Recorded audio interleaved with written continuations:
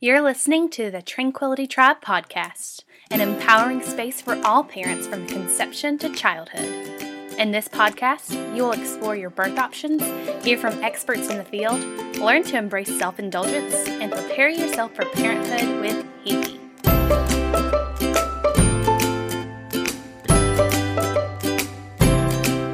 She's a coffee connoisseur, lover of deep belly laughs, a big-time tailgater, and your neighborhood birth junkie. From Mississippi to Massachusetts and everywhere in between, here's your host, Hiki. Hello, listeners. Happy Tuesday. We are at the beginning of a brand new week. You have an entire week to make a brand new impact on this world and to get your to-do list done. I believe in you. You can do it. Thank you so much for hanging out with me on this Tuesday. You're listening to another episode of Influencer Moms on episode number 28 of the Tranquility Tribe podcast. I am beyond excited to share today's guest with y'all. I know you're going to walk away from this episode so energized. I'm sitting down with Lisa Marie Ryan. Trust me, when I first spoke to her, I left feeling the same way. She is a wealth of knowledge, she's so kind, and she delivers some of the most sensitive information in a gentle but very direct way. My favorite. She has a beautiful family and is impacting postpartum women's lives in a big, big, big way. She has an incredible journey of body image, acceptance, struggling to gain control of her own body after children, and is sharing her stories of not taking no for an answer, or rather, finding the proper trained medical professionals to serve you. After having two boys of her own, Lisa experienced diastasis recti that was more than just a few fingers. For those of you listening thinking, what the heck does that mean? Generally, diastasis recti is measured in the number of fingers that can fit between your abdominal muscles. Lisa tells me that a whole fist plus some was the measurement of her DR, and she now awaits surgery to fix her postpartum body. Every postpartum woman should schedule a visit with a pelvic floor therapist. You guys know my spiel on this. You should have an evaluation following childbirth regardless. Lisa has become a trailblazer for women all over the world and is a pregnancy and postpartum athleticism specialist. Listeners, please remember, nothing in this episode is to be considered medical advice, diagnosis, or treatment. You should always consult your healthcare physician before doing any physical activity or exercise. Just keep your heads on, people. Tuning in from Michigan, and I am busting at the seams to dive into diastasis recti, unresponsive fascia, and the harmful effects of exercise, either in pregnancy or too soon in postpartum. Lisa, welcome to the Tranquility Tribe podcast. Hi, I'm so excited to be here tonight. I am so excited to share everything that you have to say with all of our listeners. I feel almost like we don't have enough time, but I have to remember that you always come back for more shows. So before we dive into really just everything, can you tell us a little bit about your family? Sure. So I have my husband, Jared, and I have two sons. One just turned 4. We had a huge birthday party. He also got his 4-year-old shots yesterday, which was interesting, but we survived. And then my other son is 17 months old, Dean. So Chase is the 4-year-old, and then Dean is the 17-month-old. And we have 2 cats that I've had for about 13 years, and one dog that is a little new. My other dog of 10 years passed away, and then we adopted another dog, Lucy, who's 4 years old. So that's our family. That is so sweet. I love that you include your pets in your family. My fur child is very much a part of my family as well. And your boys are at such fun ages. Those are really great creative ages. I love it. I love it so much. I know that you were athletic before your pregnancies, but can you paint a picture for our listeners about what your fitness routine looked like prior to being pregnant and how maybe that changed during pregnancy? Sure. So when I got pregnant with Chase, my first son, I was competing in CrossFit at a pretty high level. So I was teaching high school, and I would teach all day, and then I'd basically go to the gym and train all night. That was kind of my life. And so I would train 6 days a week. And the days that I was there, I'd be there, 2 to 3 hours. And then I would take one kind of full rest day. So we had already kind of thought that we were ready to start trying for kids after regionals. And I think it was like May. So I kind of came right out of competitive season, and I got pregnant right away, like within that month. And so from there, my training decreased, which at the time was kind of nice for me because I was used to like high stress teaching high school English, high stress competing, which I loved, but at the same time, it was kind of like I was ready for the next chapter and a little bit more of balance. So I was still training. I think throughout my pregnancy, I went 5 days a week to the gym, but only for an hour. And almost immediately, I was feeling a little pretty winded, and I didn't quite know what that was at first. But so, I was taking it easier in my workouts. And I just kind of modified and worked out till about 35 weeks for my first pregnancy. So that's kind of what that looked like. I was really uncomfortable and could barely walk at that point. It was really bad. And so I kind of just had to lay off of everything at that point. And with Dean, I worked out as well. I would say same thing, about 5 days a week. But I went into it with different strategies, which we'll talk about obviously in the podcast, because I knew what was going on with my body, and there are different considerations that I needed to take into account. So I went into it like a whole different way. But the fitnessing and CrossFit was still there. It just looked different. So when you say you were working out 1 hour each day, you were still doing CrossFit. It was just yes, I was versus 3 hours. Yes. Right. Yes. And so what did your doctor tell you about, so after your births, as far as exercise was concerned? Mm-hmm. So my OB in California, so I had a C-section. It was a non-emergency. And she knew I was an athlete. She knew I was a CrossFit athlete. She knew I was competitive. And she told me to wait a full 8 weeks to return to anything but walking. And I thought, oh, well, she's really taking care of me. Like we're being really conservative here, because a lot of times they say, even with C-section, sometimes people still go back after 6. And so I thought, okay, yeah, I'm going to listen. Like, what's 2 more weeks? I'm going to come back smart. And I was doing a lot of walking and anxious to get back. But at the same time, I listened, and she told me, she's like, at this point, you're pretty good. You're pretty healed up. It's going to take a lot for you to injure yourself. You're fine. So I was like, cool. I was like, this is sweet. And so I slowly went back to CrossFit. Really slow. Like I really did. I thought I was doing everything right. I thought I was being really smart, but I didn't have the knowledge that I have now. So. Oh goodness, talk about anxious to get back. I feel anxious to like back up from the situation. Just hearing that makes me feel anxious for moms everywhere, right? I just think that I just fully believe that every woman, whether you've had a C-section or a vaginal birth or no matter what, you need to go see a PFPT after your baby is born. Goodness, because you say you know what you know now. What if that had happened after your first birth? What if after your first birth you were able to have that knowledge and kind of support, Yeah, I was super clueless, like bad. It's bad. And it's just, I just don't understand why it's not just in the system for all women. Go see pelvic floor PT, get your assessment, get your individual situation, and proceed from there. I mean, my whole trajectory of this whole entire thing would have been completely different.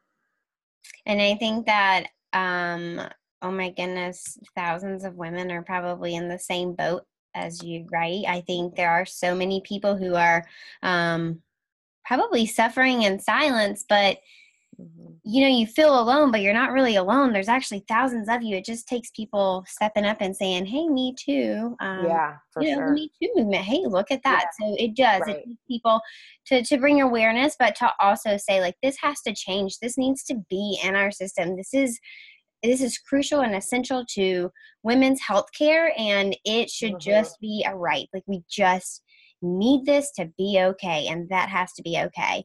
Yeah. So did you have DR after your first birth, and what happened after your second birth? Did it Yeah. worse? Did it stay So the same? yeah, this is where some of this I'll never know because I never got a true assessment before my second kid. So my first one, what happened is I went back to CrossFit. Now I had gained a lot of weight with Chase. And the other thing is they're always like, oh, you should gain 25 to 35 pounds. And then if you're over that, it's like this weird thing. And it's like, if you're healthy, and then women get down about that. And it's like this whole weight gain during pregnancy thing, I think can be really unhealthy, and it makes me sad. I think doctors need to look at the whole picture a little bit more than just like shooting off numbers. But anyway, it never really bothered me, but I did gain a lot of weight with Chase. So I lost it around, it took me about 6 or 7 months. I kind of did it slowly, and I took my time, and I was breastfeeding, and I was kind of figuring out that. And then when I went back to the gym, I wanted to make sure everything was good and I had enough milk. And then once I started feeling comfortable, I kind of started getting back to my usual eating, nothing extreme. But then I lost the weight, and my stomach was still severely protruding. Like, I couldn't figure it out. And it wasn't like it was like just skin or fat or something that would have made sense. It was like hard when I touched it. And I just like could not figure it out. So at this point, I had, a severe, I had an issue there. My rectus muscles were way over on the side of my body, and I just had no idea. And I was doing, I just think back to what I was doing at the gym at that time, and it's just like almost a bad nightmare to think about. I'm like, I can't believe I was doing all that stuff. I just had no idea. And I felt no pain. So that was after my first pregnancy. And then from there, I went through this whole traumatic moment where I diagnosed myself at home, and my hand went into my stomach, and I was on the floor, the bedroom, and it was just terrible. And so to make a long story short, from there, I finally made my way to a pelvic floor PT. So I made my way there kind of out of a miracle, because my mom was at PT for her back. And someone's like, oh, well, your daughter, she was talking about me. And she said, oh, your daughter should see this pelvic floor PT, which I didn't even know there was such a thing. And even if I did know there was such a thing, I had a C-section. So why would I see a pelvic floor PT? So totally clueless. So anyway, so I go to her, and she feels around in there. She's like, oh my gosh. Not only were my rectus muscles way on the side, but they were hard because I had been doing so much stuff I should not have been doing. And she's like, okay, can't make any promises, but we're going to see what we can do. She worked on my scar tissue, which I didn't know was another thing I didn't know was a thing. You have a C-section, get the scar tissue work. Scar tissue can do a lot of damage. So she did a lot of that. She kind of did a lot of work on my muscles, kind of got those rectus muscles to move back a little bit. I laid off some stuff at the gym. I laid off all the heavy weights and all the stuff. Yet again, I kind of backed myself up after this whole traumatic thing that I figured out. And then after a couple months of PT, I kind of ended my PT with her, but I did not understand really still what was going on. And she is a wonderful lady, and actually a friend of mine, and I'm not speaking poorly of her. She just didn't have that other training to quite understand this in my particular case. So we were only looking at the gap. So when you lay down and you kind of come up, your abdominals come together, and then you can put your fingers there, and you can kind of feel like how far away is my rectus muscles. But that's all we were measuring. We weren't measuring what the fascia and what it felt like where your hand was going in. Like, was it taut? Was it Did it feel strong, or did your hand just still sink in, even though maybe the gap had closed? And that, there was no talk of that at all. So my stomach looked a little bit better, but it still wasn't like that great. But my understanding was that I was more functional than I was. Because when I would come up, it would be at like a 3.5, where before I was at like a 9 or a 10. So I was like, it's a miracle. I'm healed. Like, this is so much better. And she's like, yeah, now they're coming in. So that's better. And so I was like, thank goodness. I knew I was going to have another kid. So I thought, all right, well, it's not perfect, but I'm going to have another kid. So whatever. So then I slowly went back into CrossFit and kind of put all the movements back in I wasn't doing and all of that, thinking that I was in better shape than I actually was at that time. From my understanding, again, I can't go back and like assess myself because I didn't even know what I was assessing at that time. So then I went back CrossFitting. I started CrossFitting hard. I wasn't competing. I wasn't 3 hours a day, but I was there an hour a day, 5 days a week. And that was my me time. And I wanted to feel like myself. So I was going hard and, didn't have any pain, although some things didn't feel right. My deadlifts never felt right. And like L-sits and some things at the gym, I knew something wasn't quite right and it wasn't getting right. But I'm like, well, I'm going to have another kid. And so I'm just, I'm good. Well, sometime in all of that midst of that, I had, in the CrossFit world, I had found this girl, Brianna Battles, who has now since created this course for coaches. And she's big on social media and trying to like change the message with this, especially in the fitness world. And I'd gotten her name from Lindsay Valenzuela, who's a famous CrossFit athlete that I trained with years ago in California when I lived there. And her sister Ashley saw me post something on social media. Because I think at this point I posted my stomach on social media for the first time like years ago. And I was like, hey, this is what's going on. This is like reality. And trying to empower myself through that at that moment, trying to open up. She's like, you should text this Brianna. She's going through similar stuff. So I like call this random stranger and I'm like, hey. And so she's like telling me what to do and what not to do at the gym and all this stuff. And she's going to these PTs and I tried a couple other PTs and we're talking, right? And we're trying to figure out all this stuff. Just not even knowing what's going on, spending money, doing crazy things. And then finally she found Julie Weeb and she calls me. And this is like a couple months before I got pregnant with my second son. She's like, oh my gosh, like this is it. Like she just got back with seeing Julie and she was telling me all this stuff about breathing and I could not even process it in my mind at that moment. Like I remember exactly where I was. I was in the car coming back from the gym. My parents were watching Chase. And I remember the moment she told me and I was like, oh, well, this is good. But like, I was at the gym, I was doing my stuff and I was just not ready to hear anything. Like I'd already stepped back a million times and like, I just didn't want to hear it. So then like a month or two later, I got pregnant with Dean. And then I was like, all right, I got to figure this out. This is ridiculous. So I called Bree. We had a FaceTime. She told me the whole thing. I bought Julie Weeb's piston course. I did it online. As soon as I got pregnant, I stopped doing toes to bar, sit-ups. Like I stopped lifting heavy, like everything. Like I was CrossFitting, but like I was just like figuring out the breathing, figuring out my strategy and trying to like set my body up to be as safe and prepared as it could be for the second pregnancy. So my second pregnancy, I did a pretty good job managing the pressure and I tried, fixing all that stuff as much as I can and being very, very aware. But I already had my stomach was already really weak. I had another really big baby and that baby just settled right into that area. Just stretching and killing my fascia every day more and more, even with good strategies that I had. So after my second, now I know where I'm at right after the baby, where I'm at now, and like things that has changed from there. And it's definitely worse than it was. Just even from an aesthetic standpoint, I can tell that it's worse.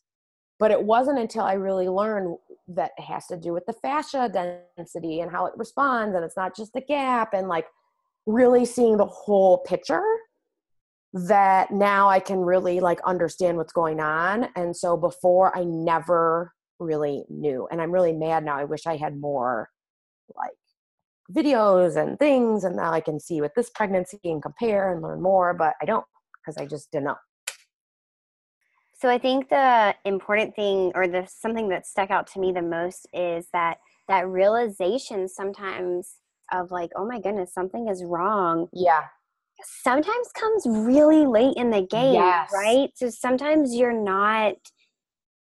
don't even know what to look for No. so long. And for me, that is what I hope to kind of spread awareness, is like kind of what Yeah. you're looking for. Yes. Because that is what really stuck out to me. And you said you were like on the floor with your whole hand, and they're like, Yeah. holy cow, what's happening to my body, right? Yeah.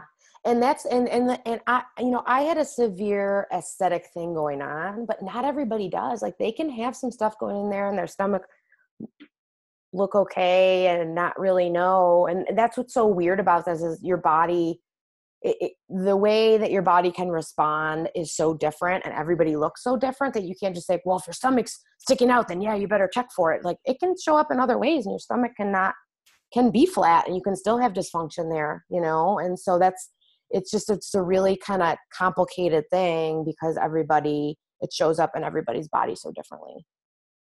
That's just even more reason why literally every person should have a PFPT look at them. So, Yeah. can you explain the term coning for us?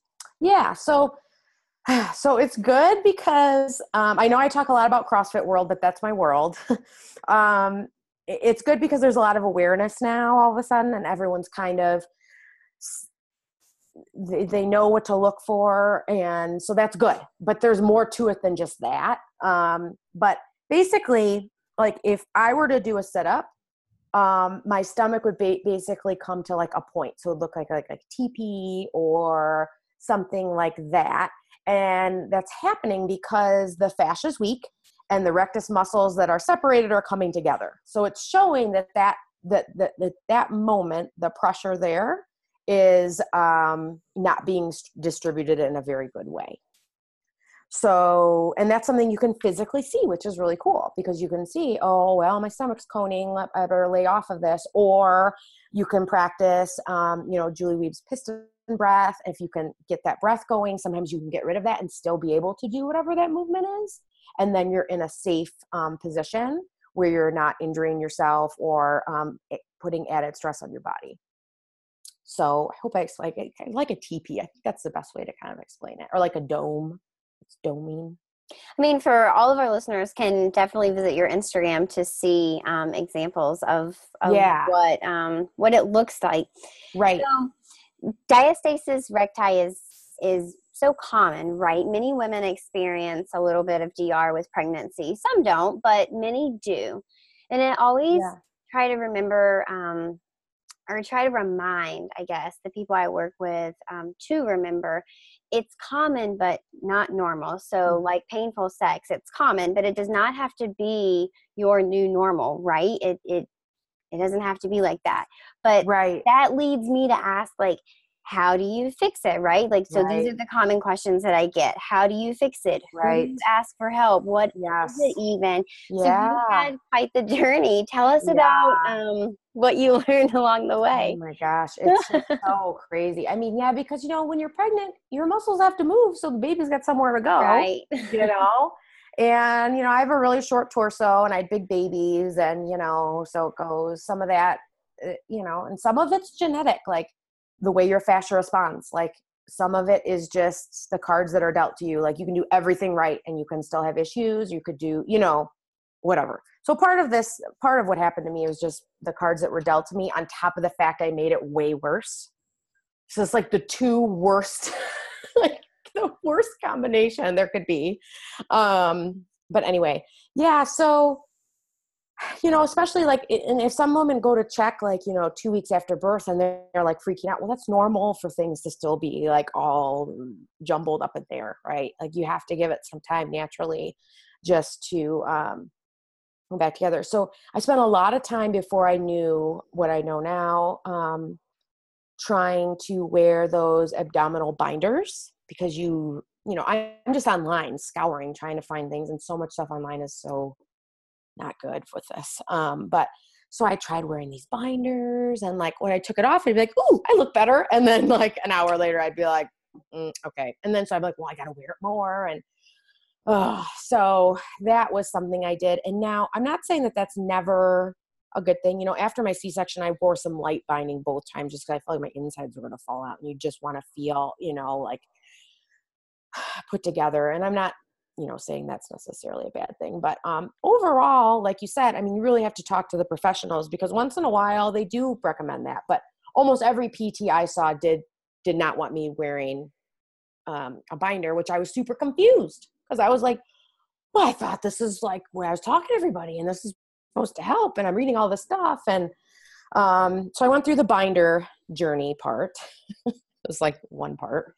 Then I went through trying some online programs, because there's a lot of online programs out there and they're not necessarily bad.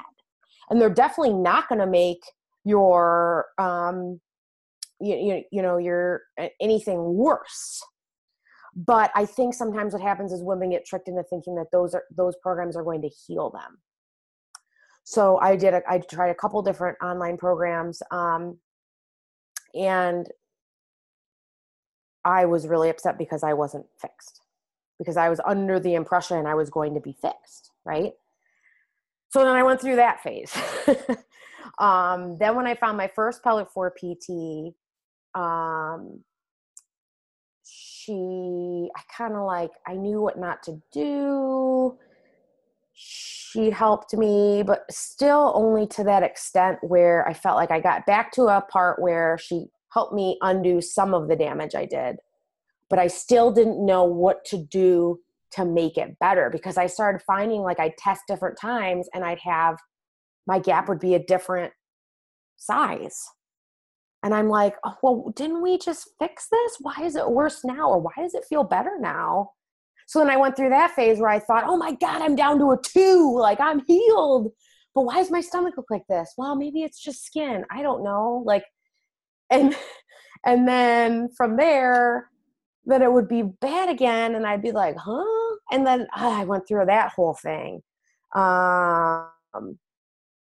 Then I went through, well, I'm nursing. So then when I'm done nursing, that'll help, which I think it did a little bit, because those hormones, I mean, they make a big difference with your healing. But I think I had more hopes that was going to make a bigger difference than it did, you know, because I was like, oh my God, this is it. I'm going to be done nursing and it's going to be fixed. And, you know, I mean, it helped, but it wasn't that drastic of a thing, because that's definitely part of that. So it was just up and down and up and down and up and down. And then after I had my second son, I kind of knew what I was doing, so I felt better. But I went back to that first PT, because that's all I had around here. And she was still a little confused, and I felt like I was much better off than I was. And then when Brianna came in for her seminar that I had her hold at the CrossFit gym, now again, she's not a PT, but she feels a lot of stomachs. And she was like, Lisa, I just have to laugh. It's so horrible, but I just have to laugh at this point, because she was just like, Lisa, you just need to find another PT. You need some more professional help. She's like, this is not what you think it is. So I was just like, okay. And this was after even I kind of knew, the key is getting the right professional. I mean, that is like the whole moral of the story, is being able to find the right professional. Because even after I found the breathing and tried to fix my alignment and did all this stuff, like it wasn't enough until I had someone working with me directly. So anyway, yes. So the biggest takeaway from, okay, what do I do? How do I heal? What's going on? Is finding that good professional. But the trick is, how do you know? Because my other lady, everyone said she's the best around, and she really tried, and she read articles, and she tried all of these different things on me and all of this stuff. And how would you not know that she wasn't like helping? And that's the other whole part to this thing, is it's like this underground like mystery of like, first of all, getting someone to a pelvic floor PT is like so hard. And then getting them to someone who is up to date with the most progressive stuff, especially for female athletes. that want to do things and don't want to say, well, just don't do this, just walk. That's not what we want to do, you know? How can we still do those things? What strategies can we have so we can still do the things that we love? Okay, yeah, I'm not doing sit-ups, fine. But like, what can I do? And so that's the biggest thing. And I think at this point, like I've been telling people to like interview these pelvic floor PTs and have some questions to ask them. Like I will ask them, like, do they know who Julie Weeb is? Do they follow her work? Do they know, who Diane Lee is? Do they follow her work? I mean, just some basic questions you can ask. Do they work with athletes? Have they worked with CrossFit athletes if they're a CrossFit athlete or not? Either way, it doesn't matter if you're doing CrossFit. You're deadlifting your kids and you're deadlifting car seats all day long. You've got to have the right strategies to do it. You just have to. And I think the other thing is to try to stay offline, because there's more awareness about it, but then it turns into this fear mongering, like, oh my gosh, I have a 2-centimeter gap. I'm going to need a tummy tuck surgery, and everyone's like freaking out about how they're going to look and what's going to happen. And that makes me sad, because it's not, if you just get the right information, then you can rehab and be fine. So it's really not a scary thing. So I really want people to understand that it's really not. You just kind of have to really fight hard and advocate to get the right help. And once you do, it's all okay. It really is. It's all okay. Yeah, go ahead. It's just about, I think, it's just about being educated as a consumer, right? Mm-hmm. So it's about understanding what is happening to your body during pregnancy, what is happening during the birth process, no matter what your birth experience looks like. But then also about that postpartum body and healing. Like, it is just so important to understand just at the base is like what is happening to your body. And then that allows you to know the questions to ask, right? Yes. So I imagine that some listeners are out there probably thinking, I don't even know enough to ask. Okay, so there's your starting point. If you're sitting there listening to that, and that is you, start with learning what happens to your muscles and your belly and your pelvic floor and just kind of all your body during pregnancy, birth, and then postpartum. And that will allow you to be a much more educated consumer just right there. Yeah, I had no clue. And like, I look back and part of me is angry that I didn't educate myself, because I'm one of those people that like, I am researching crap out of everything before I do anything. Like, and I mean, it's just, I'm like, how is this something that's just not, it still blows my mind to this day that I was that clueless. So I'm angry at myself, and I'm angry at everybody else. And just the whole, I don't know if it's like it's a cultural thing right now that we don't take care of our postpartum mothers. Right. But it's just like, how was this not out there in the fitness world? Like, I mean, oh man, you see moms doing sit-ups, trying to get their flat stomachs back, and all this misinformation. And it's just heartbreaking. I'm like, how did I not even know? And then there's a lot of just language that people use, like, oh, if your abs are split, come take this. Your abs are never sewn together.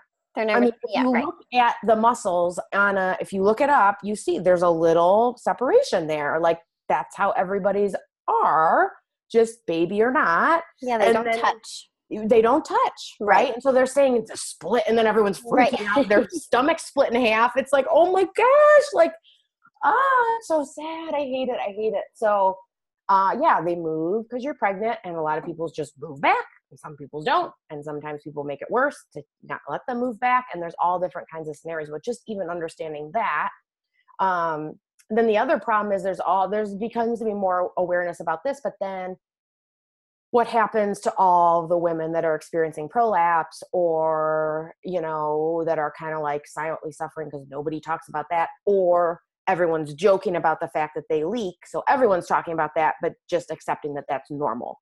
So we've got all of these dysfunctions happening postpartum. And because women don't exactly understand why or how they're happening, they don't know what to do to help themselves heal. And they don't even know what, like you said, what questions to ask, or what, how to find someone to help them. I mean, so many people don't even know that there are such things as pelvic floor PTs. All of it's terrible. So I think it's a piece of women's health and medicine that is just totally unexplored, right? The pelvic floor, just kind of in general. Yeah. So I always recommend 4 tips to my postpartum parents. Well, first, and like not in the Ford, is to get to a PFPT now. So you need to be seeing a PFPT. I can't say it enough. I really just can't. But mine are to pay attention to your posture, be aware of certain body parts when lifting, squeeze before you sneeze, and then I try and introduce them to piston breathing. What are your tips for women who are thinking, oh my word, this is me, I need to take immediate action? Yeah. So it's overwhelming. It is so like even when you're getting good tips like that, it's like, what? Like it just seems so overwhelming because this is your daily movement. You're moving like this daily. You're picking up things, you're sneezing, you're standing, you're holding babies, you're nursing, all of this stuff, whatever you're doing, like.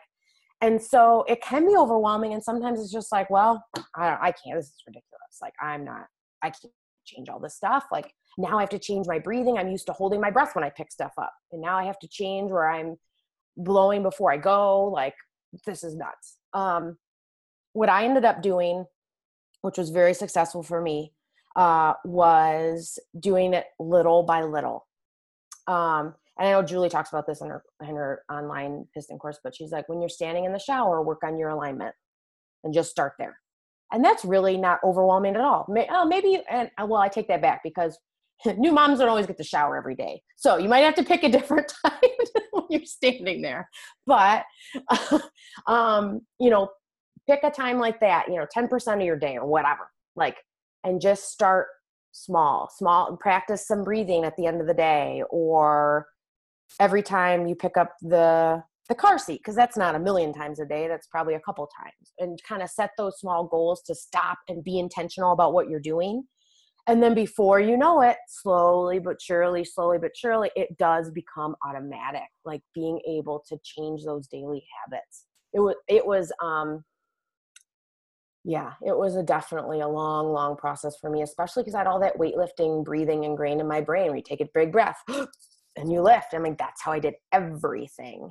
But most people do. Most people do it that way. My sister-in-law that's in my postpartum athleticism class, who hasn't done fitness since, I don't know, even high school, she's like, oh, I feel so much better when I hold my breath, and I'm holding my breath every time I pick up the kid. And I said, no, that's natural. I said, that's natural. You're not doing anything wrong. It's just for this healing process, we have to change it.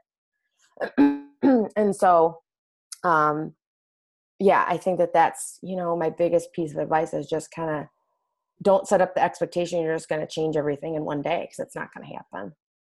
I like to tell new parents to practice their breathing and their focus on those body parts I was talking about every time they pick up their child, especially newborn. So they're lightweight, right? And they're tiny. Yeah. And normally they're pretty elevated. So you're not going all the way down like you would into like a toddler's bed, right? Right. So, and you have a million chances to get that right. Think about how many times you pick up your baby. A bajillion. So the perfect, right bottom at that slope. It is just it's a nice transition.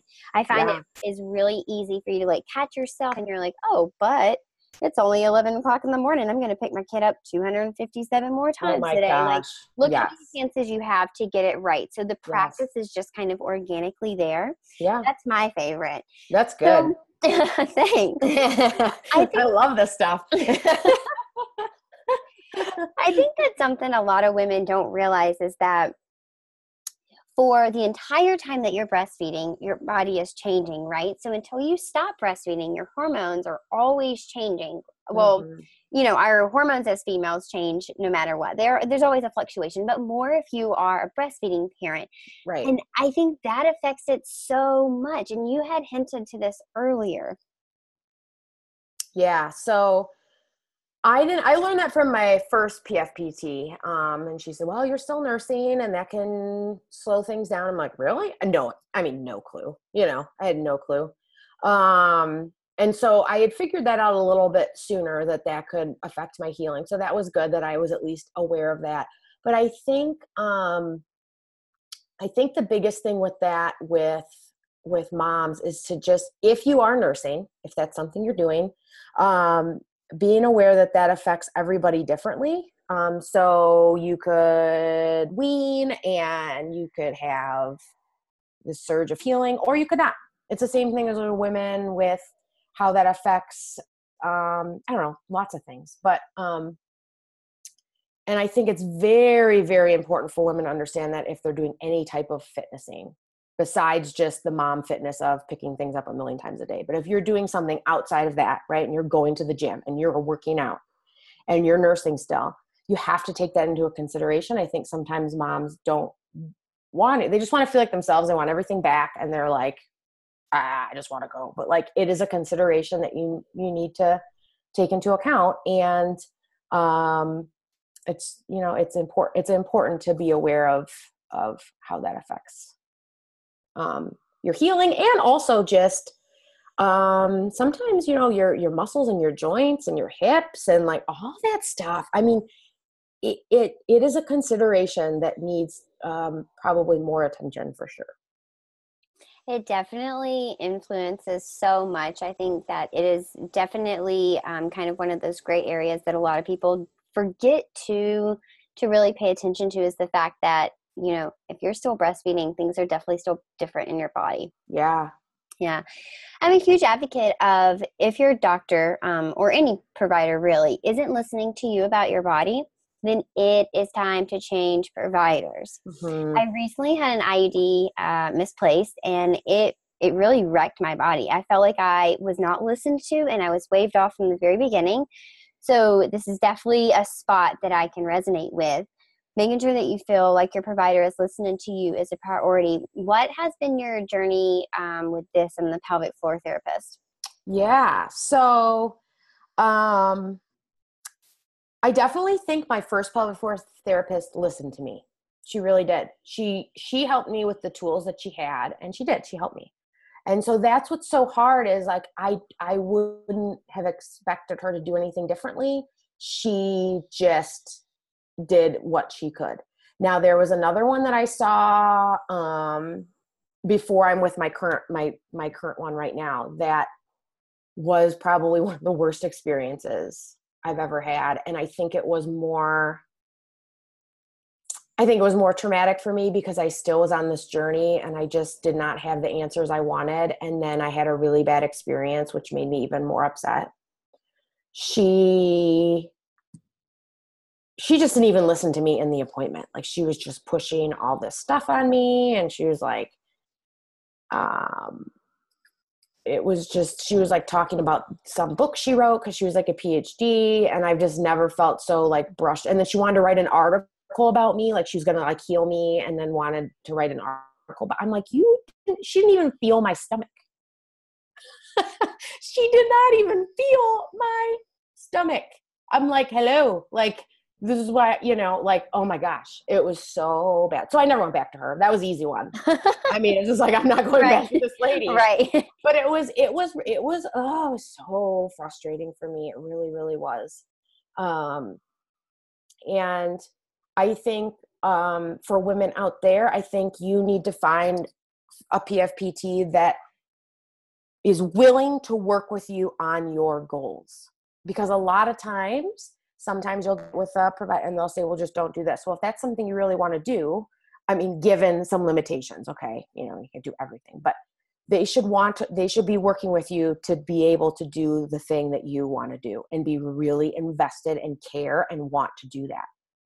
And if they're not doing that, and they're not trying really hard and asking you lots of questions and listening to what you have to say, then you need to find somebody else. Even if they're really smart and they're like, no, because you need that. And especially as a postpartum woman who already feels so isolated and alone, and like nobody gets it, like, your PFPT needs to be your biggest fan. They really, really do. And mine right now is amazing. She totally is. I could talk about her all day. I love it. I think something that you mentioned that's good to highlight is that sometimes it does take more than one set of eyes, right? And it takes a village, but that does not stop in childhood. Sometimes it does take kind of, a mix of people to look at your situation and come up with something. Absolutely. But I do love that you highlight, make sure your person is willing to meet you where you're at. I think that is super, super, super important. And it's something that I encourage the people that I work with from the very beginning. Well, whether you are trying to conceive or you're postpartum and anywhere along that journey, it's really important that you are working with people who they understand you, they respect you, they ask you questions, but they listen to you.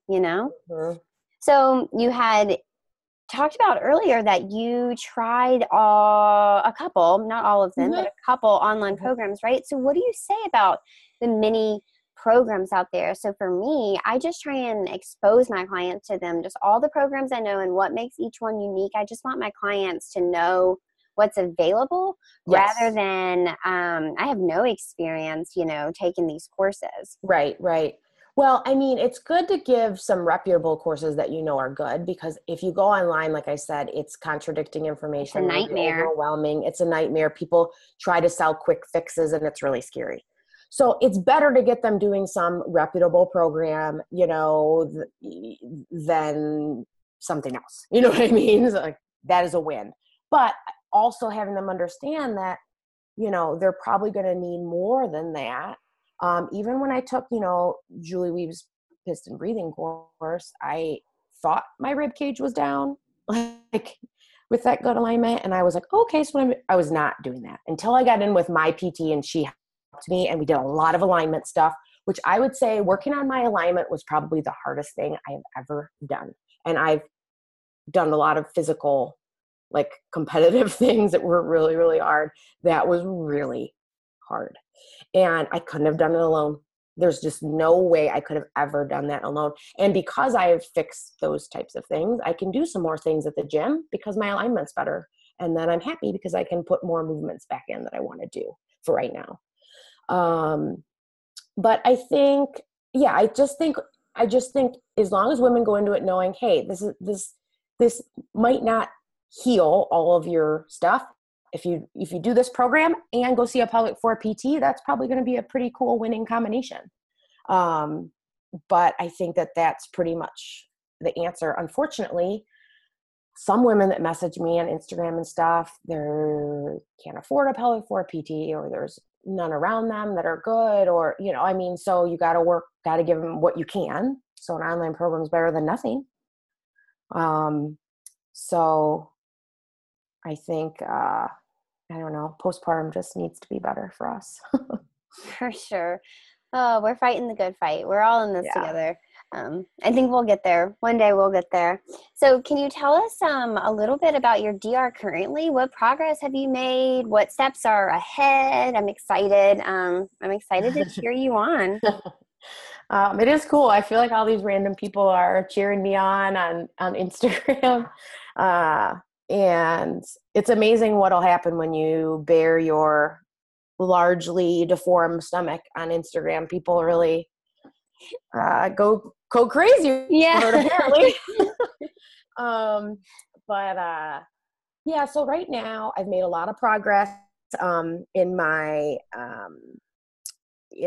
fascia density and a lot of things just below my rib cage. All that rib cage work that I was talking about paid off dividends. And that just goes to show, for me, it's cool because in that spot, I've made a lot of progress, and I understand and can feel what it would be like for someone to be able to actually heal their stomach on their own through PT, exercise, and whatever. So I get it in that one spot. Now the spot by my belly button is a whole different story. The fascia there is just pretty unresponsive. So I'm not going to be getting a lot more progress in that area. Although, with that spot, I still have made, when I went in after Dean, my second son, and they, I was about, 10 centimeters or something like that. Well, actually probably more, because when Julie measured my resting when I was with her, it was like at 11 or something, 11 centimeters. So God knows what it was right after birth. I don't even know. It's just like horrifying to think about. But so now actively, when I sit up, I'm at about a 3.5 at my belly button, but my hand sinks in. So that's the difference between under rib cage, belly button area. Resting, my stomach's protruding. It's very large. I think it's like 10 centimeters or something resting and whatnot. But, I stopped. Hormones take a long time to regulate. So I weaned Dean at 11 months. So it was like September. So, I'm just around that 6-month-ish mark of that. And so, Dean's going to be about a 1.5 years, which some people, 1.5 years sounds so long, but it's really not a long time postpartum at all for things to be, whether you nurse or not. I mean, it's just hormonal, everything. I mean, there's so much going on. So that's a big reason why I'm waiting for surgery because of that, because I'm still playing around with PT. And I'm still playing around with adding things into my PT, and I'm starting to do kind of like a very mini sit up with my piston and a lot of strategy to kind of get those rectus muscles working again, but without the cone. It's kind of like this whole thing. So there's still things I can play around with just to see what else I can do to make myself as strong as I can before I go in for the surgery. And it's, at this point, it's interesting, and I'm trying to like document it all to see like what really I can do, because I'm in pretty bad shape. Like, it's a pretty sad scene, but I'm fighting really hard to see like, okay, well, what else can I do even with the sad scene? And it also, I hope, proves to everybody else out there without such an extreme case, or even an extreme case, that there's so much they can do on their own before these surgeons send them to surgery, scare them off to surgery and all this stuff. If you want to get surgery because you want to get rid of your skin and whatever, hey, you do whatever you want to do. But I don't want women to feel pressured that this is the only way they can heal is if they get this full abdominoplasty and their muscles are sewed back together, because that is a very hard surgery to recover for. And I would hate for anyone to have to do it that didn't need to. Then this other lady just messaged me. Oh my gosh. She was like, I got the surgery years ago. And then she's like, and then a whole other slew of issues came with the surgery, which is another thing nobody talks about. Like, it's the underground information. Of course, the surgeons, you ask them questions like, well, have you seen an increase in incontinence, or have you seen prolapse show up after surgery, or back issues, and of course they're like, no, we don't even touch that stuff. Of course it doesn't affect that. Like, they look at me like I'm like Miss Nutty Nelly over here, which I'm used to now. But I know it's true because I know one person I just talked to, and I know a couple of my other friends have told me they've talked to people that have had issues after it too. So that is something I hope people start understanding, is that there's a lot of hope for healing. It's not easy, but it is definitely doable. For sure. And you're fighting so hard, and your documentation of this really is inspiring. It's inspiring so many people, and I can see it all over. I'm super excited to share it even further. Can you explain to our listeners why your fascia is different widths in different areas of your stomach? Yeah. So so around my belly button, I have a small umbilical cord hernia. So there's that going on, but it is pretty small. But that's the area that had the most trauma pregnant, because it's right by, that's where you feel most people have the weakest spot there, but it also depends on your body and how you carry. But that, and I felt that especially when I was pregnant with Dean. With Chase, I felt a lot of pain and stretching there. Ugh, just thinking back to it. With Dean, I was more aware of what it was, so it was almost even worse because I knew what was going on, but it was severely thinned and really under a lot of stress that whole pregnancy, even with me managing the pressure there and really, really taking care of myself and doing everything in a much more conservative way. So my pelvic floor PT did some tests and things on me, and she had suspected that the fascia at that part is just unresponsive.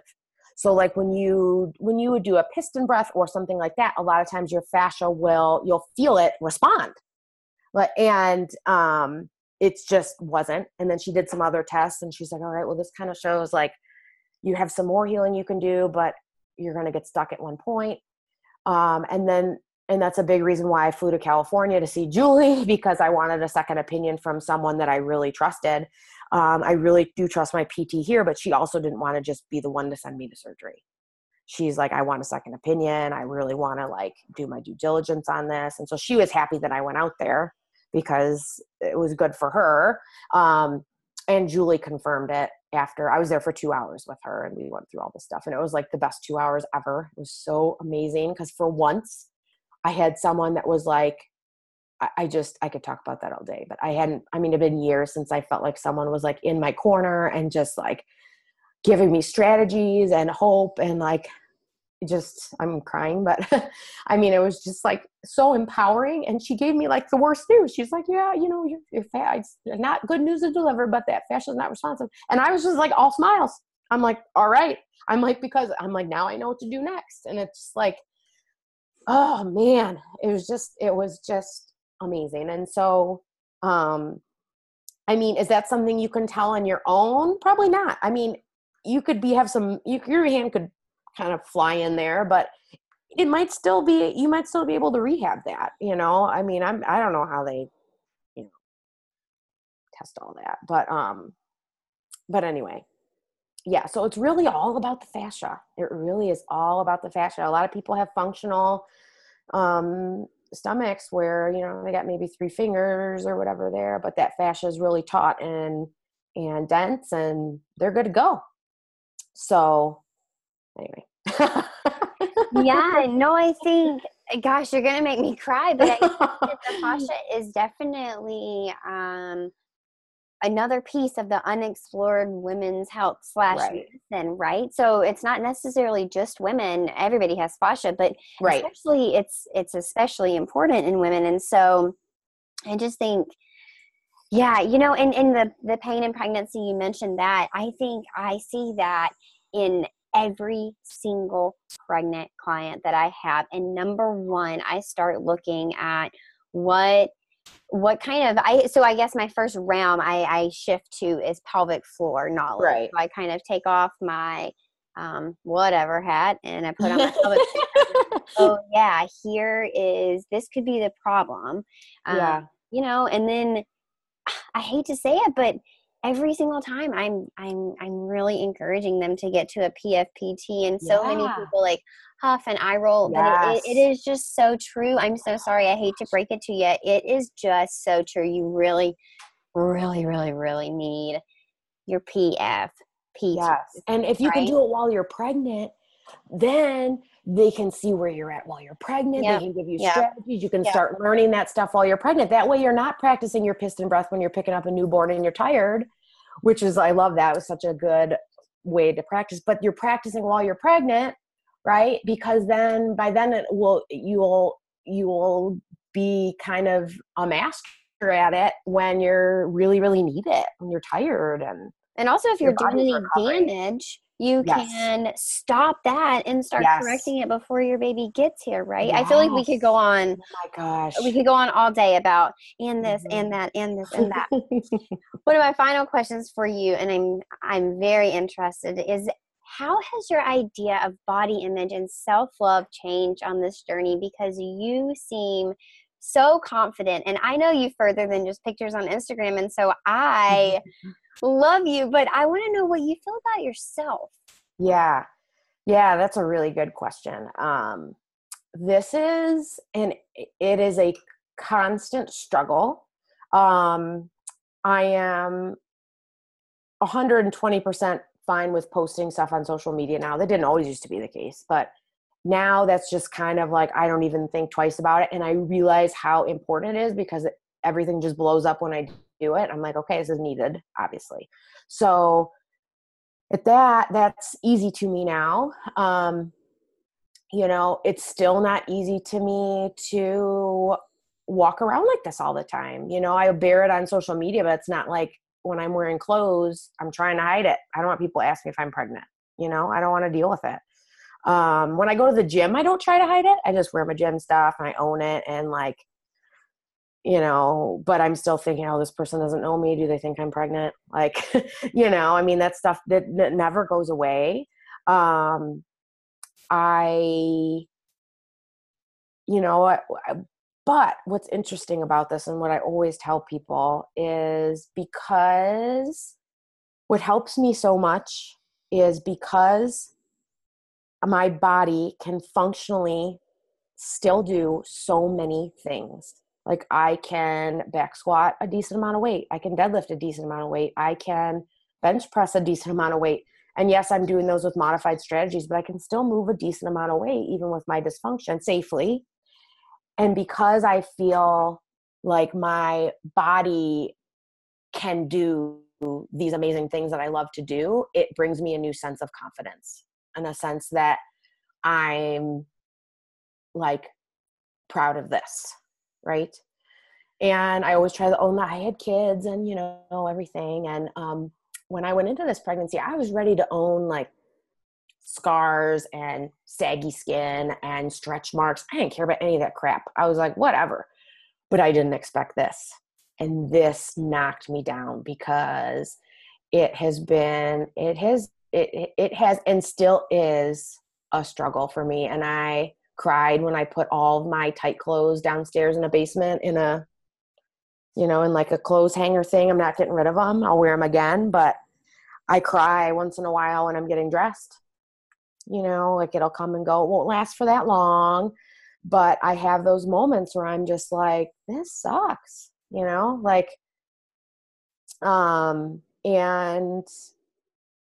but it has helped me a lot by sharing and hopefully empowering other women to be proud of it. They can still be sad and not like it. I mean, I don't like the stomach. I mean, I don't like it, but there's a difference between not liking it and also being able to own it. Right.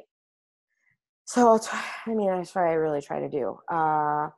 And what I tell everyone is, you know what, if my stomach looked like this and I was 100% functional at CrossFit and I could do all the movements that I wanted to do safely, no pain, no risk of like herniating anything else or anything crazy, then I honestly might be okay looking like this the rest of my life. And I'm not just saying that just to sound cool. Like I honestly might be. I might not. I might want to get it fixed and not look like this, right? But really, because that's a big part of it for me. It really, really is. But now I'm like, all right, well, I've got a year to help people and play around with this as much and show it off and try to like do whatever I can do before I go in for this big surgery. And then it's, and then that'll be that. It's going to be, I'm scared for surgery and it's going to be a hard recovery, but I'm not going to lie. I'm excited to be able to wear all those clothes I don't wear right now because of my largely protruding stomach. So, I think women sharing their stories and sharing their bodies and sharing just what happened to them in general is something that is really powerful. And I think it will empower other women to be okay at where they're at for right now, whether later they decide to get a surgery or not, or whatever that may be. But being okay with where you are right now with what's going on, I think is something that we can all help each other with. And I've gotten a lot of messages. My stomach looks exactly like yours, but how many stomachs like mine do you see around? You don't see them because everyone's hiding them, or they're wearing binders under their clothes, or whatever is going on, or not talking about it. And I hate that, because if I would have found a me right years ago, I'd be like, oh my gosh, my stomach looks like yours. Like, tell me everything. And it would have been a different story too, and I also, I think, would have been more comfortable in my own skin earlier on, because in CrossFit world, I was like, all these women are just bouncing back and they have six packs, and what happened to me? And that's not true actually in the CrossFit world, but that's what you see. And so I just felt it took me a long time to be able to come around to that and not be embarrassed that I was a regional athlete, and why don't I look like I'm fit in quotes anymore, even though I was fit. in quotes, if that makes sense. Wow. You are so inspirational. Thank you so much for sharing your journey with us. Where can people find you if they want to also follow along with your journey? Because you're making waves and you're making big impacts. I think that you are shining a brighter light than you are giving yourself credit for. So I think you're touching a lot of lives out there. I hope so. It's definitely what keeps me going, and I kind of just can't stop writing or thinking or doing things about this anymore. Like sometimes my husband's like, can we not talk about vaginas today? And he's super supportive, but this is like all I think about, and especially when it comes to, because like I don't have vagina issues, luckily, but all the women in my group, and there's a lot of vagina issues, and I'm trying to learn about those because I'm not experiencing that myself, right? But I want to learn about that. And anyway, it's just kind of funny. But so I've got my Instagram. It's lisa.marie.ryan. And I also have a blog, which I always screw it up how I say this. I have to think for a second. lisaryan22.blogspot.com. And so my journey there, I'm writing and documenting each time I visit a plastic surgeon. I also have my entire story typed out on there up to like right after I saw Julie Wiebe.